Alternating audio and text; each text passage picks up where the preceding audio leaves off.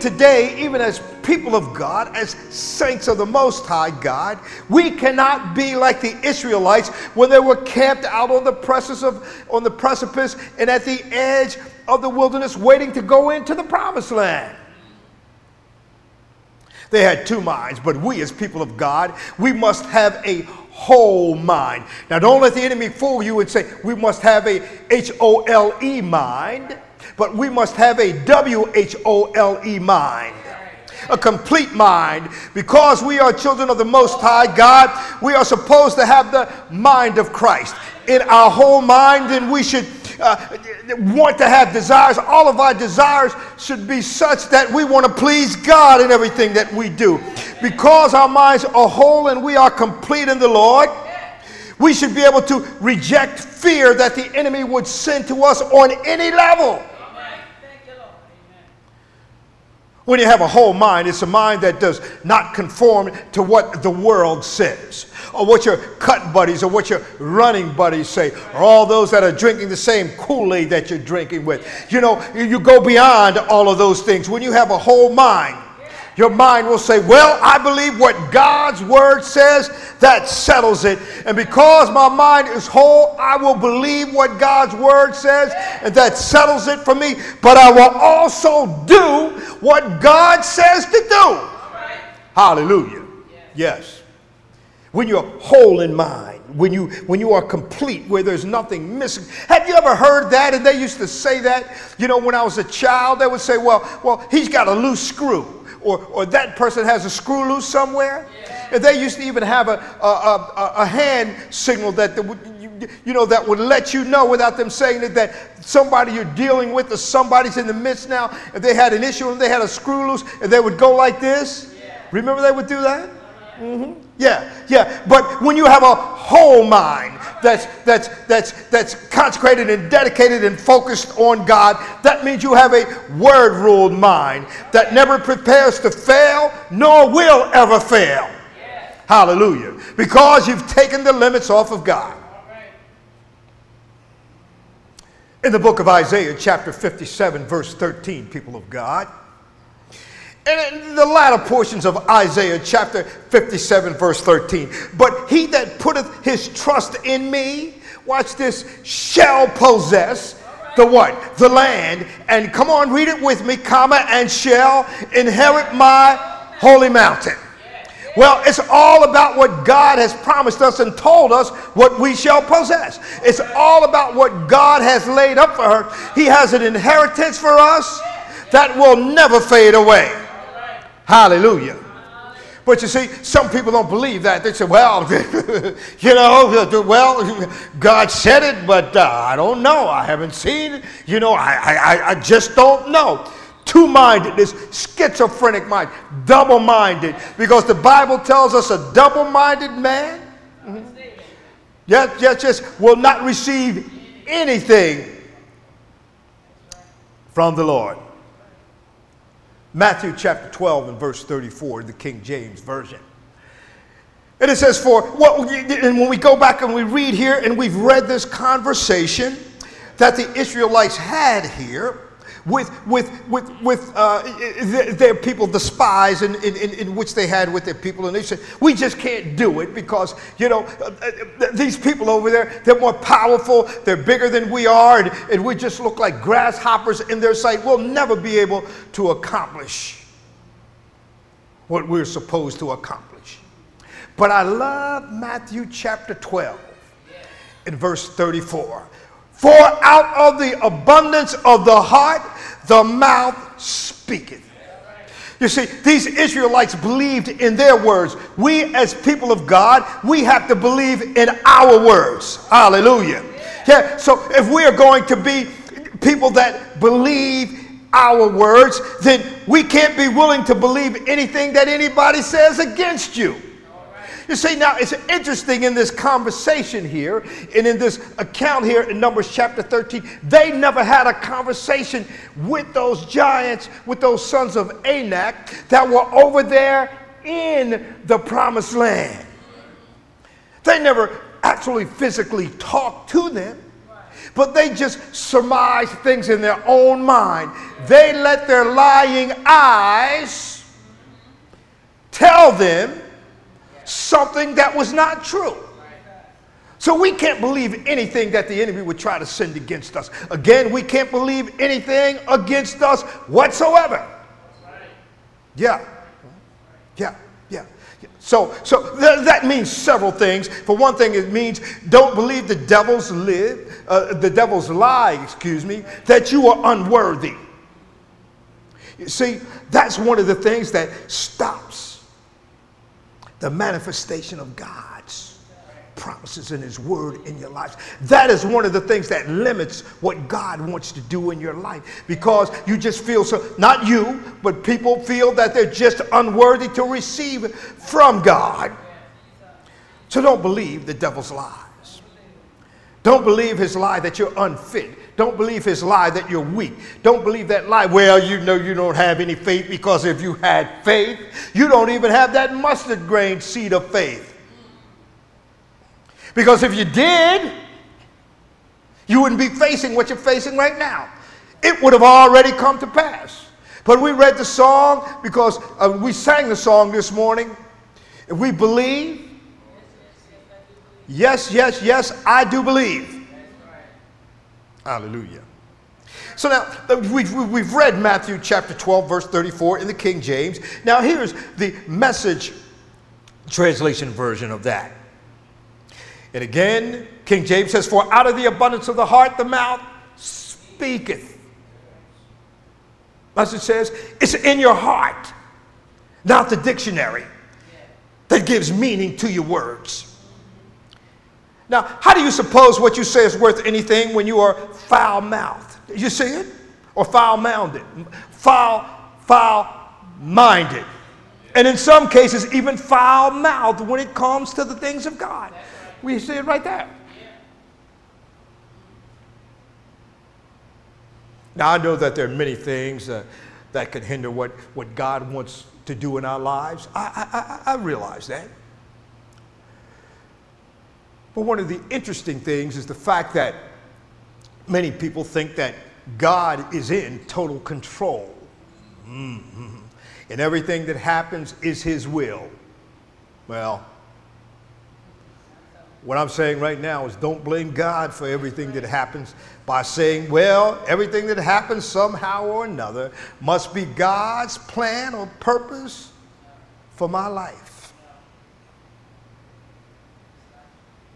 Pastor Doris said a little earlier, even the very elect of God think that if somehow they should fail in any area of their lives, maybe it's God's way of breaking us or humbling us. So consequently, because of that, they accept that as God's will for them. But you know what? That's wrong belief. One of the things that can hinder your progress in God, one of the things that can stop God's blessing, the manifestation of his blessings, cut off his hand moving in your life, is wrong belief. And that's what I want to talk to you this morning about, wrong belief. Now I'm going to give you a definition that's straight out of the book of Dora. Wrong belief is an erroneous, inaccurate, incorrect, misguided, or wrong-headed information that a person accepts as true or right that does not line up with the Word of God. Well, do we have that definition that we can post? We don't have it? All right, I'm going to say it again. Wrong belief, from the book of Dora, wrong belief is erroneous, inaccurate, incorrect, misguided, or wrong-headed information that a person accepts as true or right, even though it doesn't line up with the Word of God. So then, when your belief system does not line up with God's Word, the chances are it's very likely, it's highly likely that you are limiting what God wants to do in your life. And I am convinced that wrong beliefs in one way or another, that they hinder what God wants to do in a person's life. No, you don't have to agree with me with that. And I'm not looking for agreement from you. I'm just stating a fact. And my perception, as I see it, and I believe that I am correct in that assessment. So with all of that being said, then, could it be that if that's the case and we see that there's been some hindrances in our life of things that God wants to do for us, could it be that the problem is right between our ears? Could it be the way that we think and believe? And the survey says, could be. So go to Proverbs chapter 23 and verse 7. In the Amplified Bible, hallelujah. For as he thinks in his heart, so is he. Very powerful words. We know that. We understand that. Yeah. And then in Proverbs chapter 16, verse 23, in the King James Version of the Bible, the heart of the wise teacheth his mouth, and addeth learning to his lips. So now we don't have any of our medical experts right here in the service. They're in other parts of the building right now. But medically speaking, the heart is the center of the circulatory system and the primary organ and the pump for our blood system. Amen. Now, scripturally speaking, the heart is the inner part of anything when we talk about the hearts, scripturally speaking. So there's the medical heart, and then there's the scriptural heart. Scripturally speaking, it is the seat of our understanding. The heart is the seat of our feelings and our affections and our passions.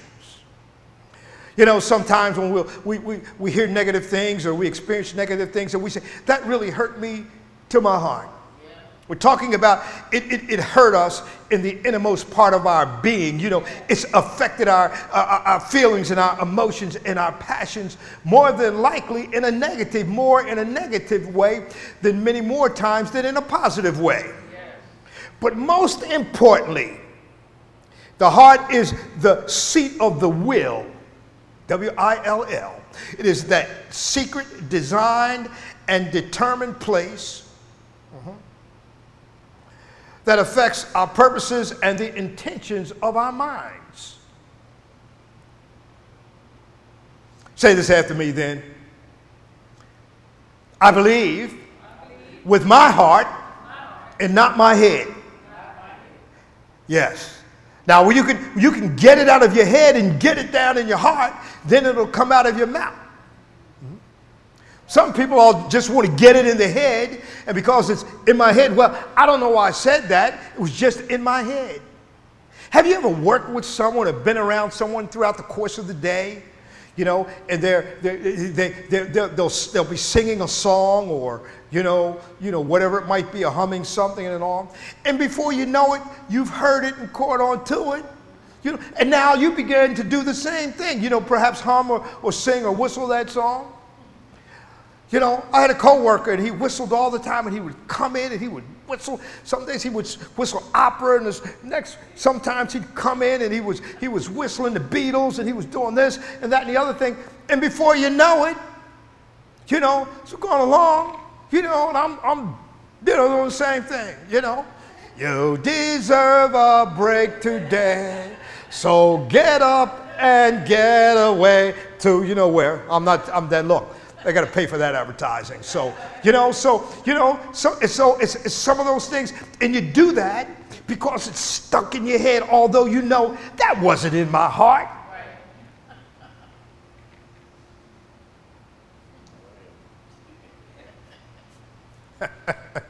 Praise him. Hallelujah. Yeah. Back to Proverbs chapter 23, verse 7. Hallelujah. The Darby translation. Again, the King James Version, we know what it tells us. But now in the Darby's translation, and it says, for as he, meaning man, thinketh in his soul, so is he. So it's very plain, very obvious to me, and I think to all of us, because we are all intelligent people. And we realize that our lives go the way of our thoughts. And one of the things that I firmly believe is that if you don't think you can, then you never will. If you don't think you can be, then you'll never be. Again. There is a heart-head connection that must be in sync for us to be able to tap in to the promises of God. We sang another song this morning. You know, I've got the best life now, living the blessed life now. Oh, that ought to be in everybody's heart. And when I say that, in fact, you know, as we close the service this afternoon and after we do our dismissal, after the benediction, I love hearing that song. In fact, they were playing that a couple of weeks ago, and then the media department, they didn't just fade it out, they just cut it off, and everybody was right, hey, put that song back on. So if there's a song that you need to have in your heart, in your head, and let it come out of your mouth, is that you've got the best life now. You're living the blessed life now. Hallelujah. Romans chapter 12, verse 2.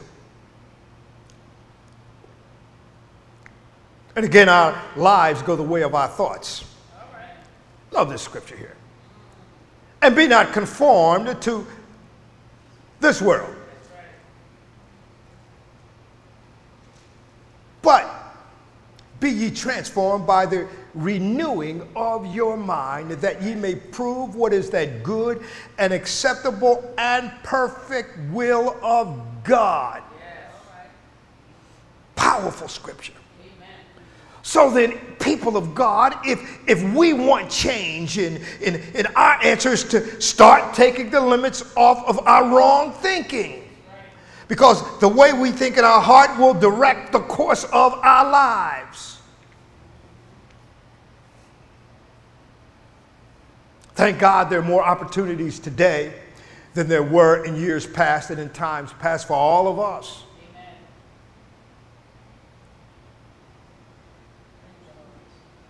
Have you ever been around somebody and said, well, you're not going to be able to do that because you don't have the education, you don't have the background, your skin is the wrong color. You know, the man, he's the one that's keeping you down, he's the one that's keeping us down. You know, you are never going to be able to rise above.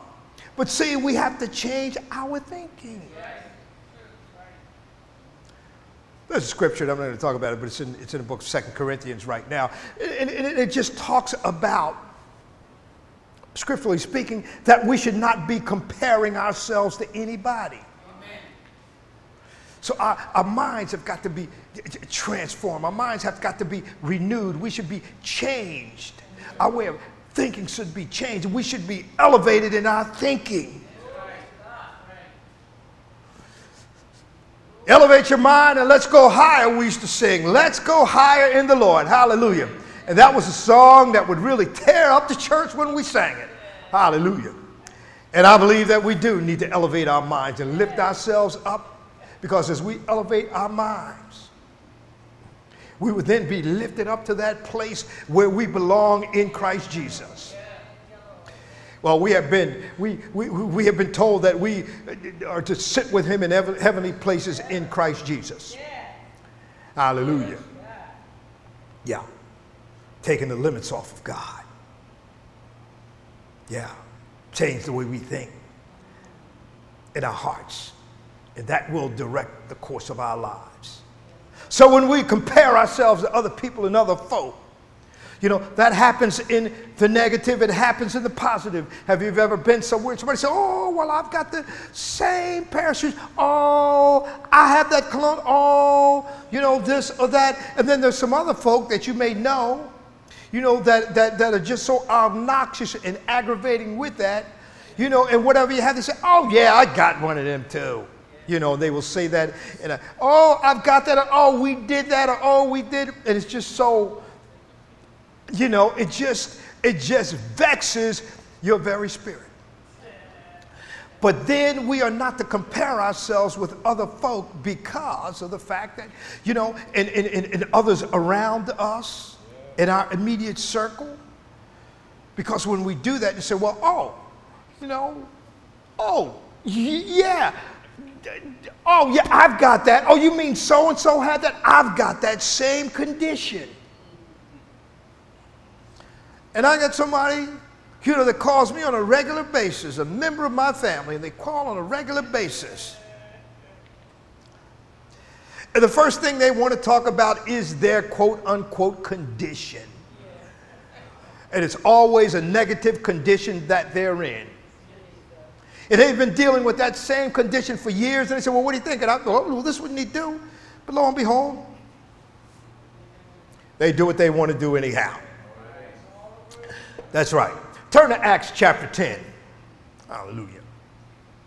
Now here in this particular chapter, Peter is receiving, he receives a vision from God. Acts chapter 10, and we're going to look at verse 34.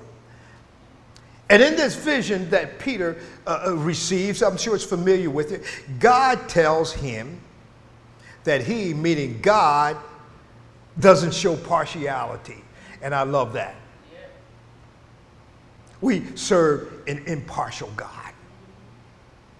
So here it is in verse 34 of Acts chapter 10. Then Peter opened his mouth and said, of a truth I perceive that God is no respecter of persons. Same verse in the Message Bible says, Peter fairly exploded with his good news. It's God's own truth. Nothing could be plainer.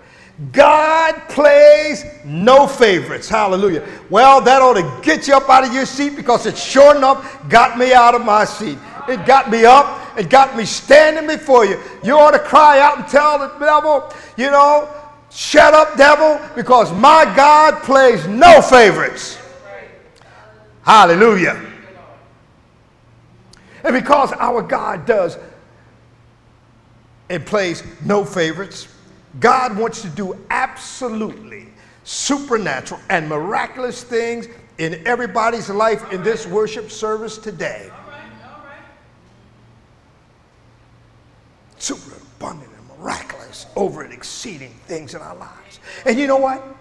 God doesn't make any junk. He's never made an inferior person. And the good news is, well, because of the stature and because of this and all those other things, you know, that people would put limits on. You know what? When Jesus came, not only did he rent and tear the veil in the temple, and the two became one, but also, here's something else. He also broke that glass ceiling that would keep any of us down and that would hinder us from reaching our potential in Christ Jesus and being everything that God wants us to be. All of us have something that God wants to accomplish through each and every one of us. He wants to do that because we are all unique and we can do something that nobody else can. You think about that. You may be the best pound cake maker in the world. You may be the best macaroni and cheese baker in the world. You know, you may be, there's something unique about you. And something that you can do that nobody else in this world can do. And that ought to make you feel so special. Jeremiah chapter 29, verse 11. For I know the thoughts that I think toward you, said the Lord. Thoughts of peace and not of evil, to give you an expected end. Here it is in God's Words translation. I know the plans that I have for you, declares the Lord. They are plans for your peace and not disaster. Plans that give you a future that's filled with hope. So God, our Heavenly Father, has good thoughts towards each and every one of us. And he has that perfect, custom-made, custom-designed plan for your life. That is so, whether our parents saw us coming or not. But God knew us from the foundation of the world, and he has that purpose for each and every one of us. So that means that God called you to do something beyond yourself. But a whole lot of folk are not willing to do something beyond themselves. I mean, even if it's something as simple as forgiving and walking in love, a whole lot of folk don't want to hear that. Like, I'm tired of hearing me. No, doesn't apply to me. Let that apply to the person to my left or my right, behind me or in front of me. But do something beyond yourself. Do something beyond yourself that will shame the devil and glorify God in your life and stop limiting God. Psalm 78 verse 41, yea, they turned back and tempted God and limited the Holy One of Israel. So this psalm was written so that the younger generation of the Israelites could see what the older generation did, and so that they could learn not to limit God and not to grieve like their parents did. Romans chapter 15 verse 4, for whatever was thus written in our former days was written for our instruction, that by our steadfast and patience, endurance and encouragement drawn from the scriptures, we might hold fast and cherish hope. Our God is awesome, people of God. Not one of us can ever exhaust his ability. Not one of us can ever exhaust his resources and his power for our lives, people of God. Our God is just so infinite. He is so, here's a word today that we hear it from our man in the white, our God is so huge.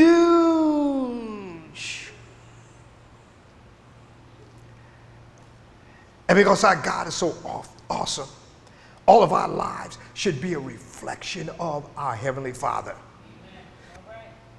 I read a statement from a great man of God not long ago, and he said this. He said, if your life is not supernatural, it's superficial. But not one of us is smart enough to know that we can do anything for God on our own. I hope that you realize that.